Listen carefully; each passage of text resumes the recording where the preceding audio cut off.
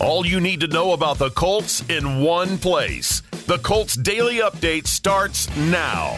Here's the voice of the Colts, Matt Taylor. Happy Hump Day. Welcome into the Colts Daily Update here on 93.5 and 107.5 The Fan. We're at Grand Park tonight, home of Colts training camp, brought to you by Corson Fire and Security.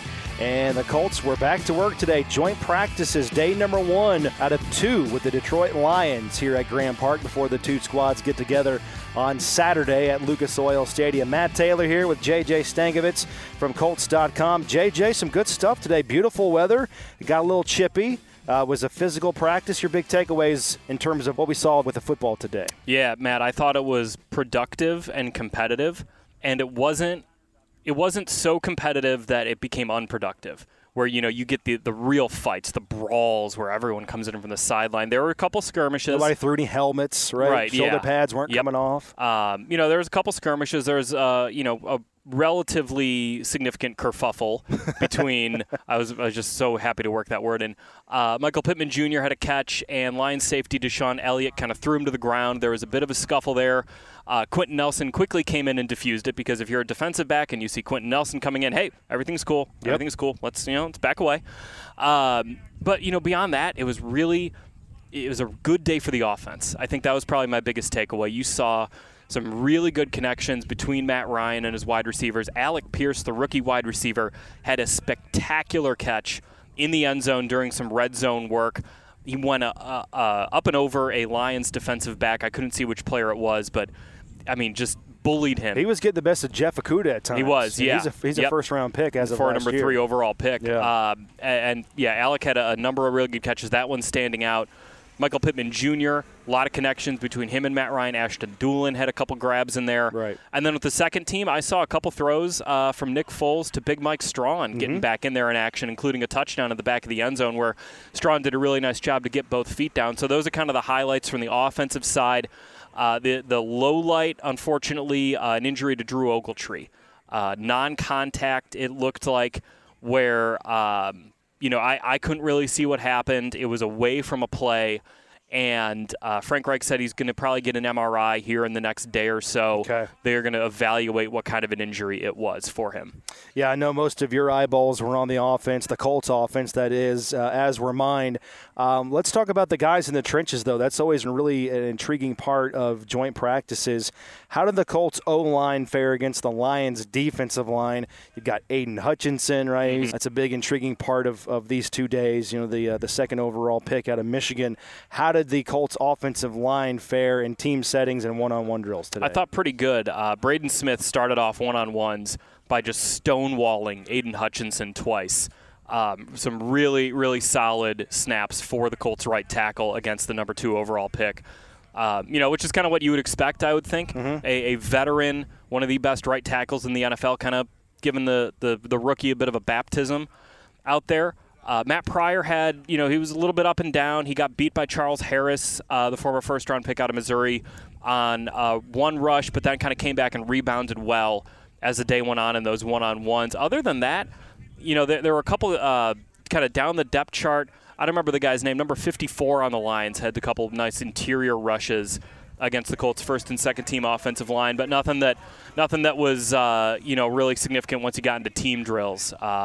And that was good to see that the Colts offensive line held up, because that Lions defensive front, it's not bad. Got some talented guys. We mentioned Hutchinson, Harris, both former first-round picks. Mm-hmm. Some decent talent at defensive tackle for them.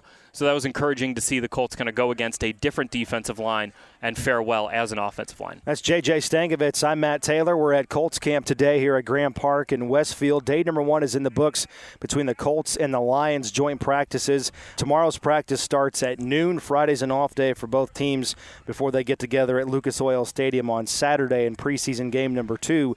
And you just talked about Alec Pierce and how he's able to make some plays in the one-on-one setting, was able to beat press man-to-man. Coming off of that game in Buffalo, Frank Reich talked to reporters either the following day or on Monday and spoke on, we need to do a better job of beating press man. We need to win more of those matchups.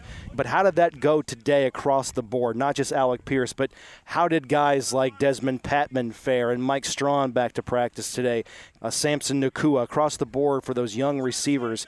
How did they fare in one-on-one drills against the Lions? I thought it went pretty well for them. A lot of good releases, a lot of, again, physical coverage that the Colts were able to make some plays on with their pass catchers. Alec Pierce in those one-on-ones had a number of good reps, number of good wins. Same goes for in 7-on-7.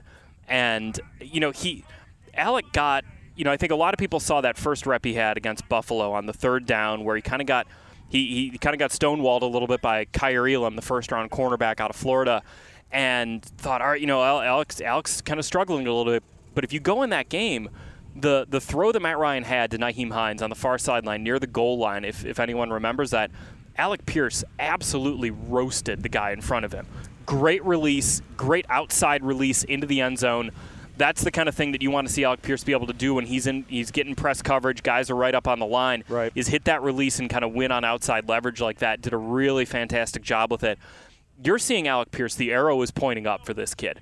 He's making gains every single day. He's making plays every single day that, maybe he wasn't making a couple of weeks ago. The Colts are throwing a lot on his plate in terms of figuring out what routes he can run best, what concepts he's best at being on the field for. Right. They're throwing a lot right now. Eventually, they're going to start paring that down probably after the Tampa Bay preseason game to wrap things up in the month of August, and then they'll have about 2 weeks to really focus in on what Alec Pierce does best and then get him ready for the regular season. But I'm really encouraged what I'm seeing out of him out here. Indeed. J.J. Stankovitz again right there in the Colts Daily Update. I'm Matt Taylor.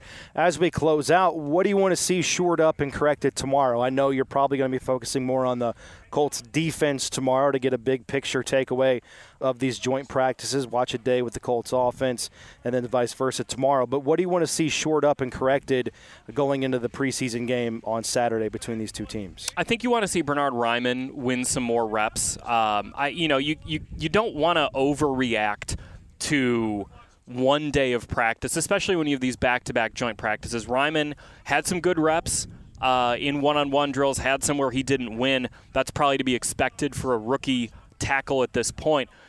You want to see that growth from day one to day two, where he takes the film and what he learned on day one and then applies it to day two. There have been no indications that he can't do that.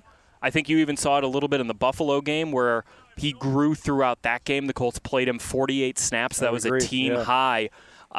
You want to see that growth from him. That's what you're looking for. You're not looking for him to win every one-on-one right now. You're looking for him to improve and maybe, a rep that he didn't win on Wednesday, he goes and he wins that rep in a similar fashion on Thursday. So that's something I'm going to look for when they're in one-on-ones. And then you're right, Matt, I'm going to be watching the Colts defense quite a bit on Thursday, just looking for the pass rush, looking for cornerbacks, how they're covering.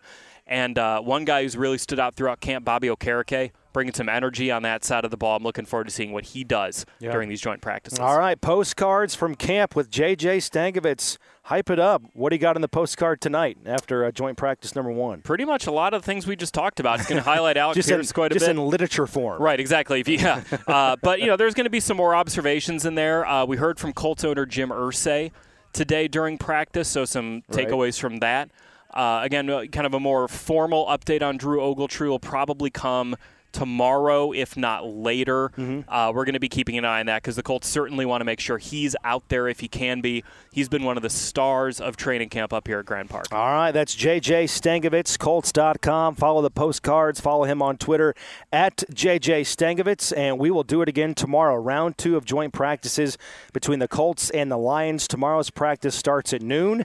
It's still free. It's still open to the public. Download your free ticket at Colts.com/camp, and we would love to see you up here at Grand Park in Westfield. Until then, have a great night. Instant Replay is coming up next, and we'll talk to you tomorrow at 6 right here on the Colts Daily Update on 93.5 and 107.5 The Fan. Good night.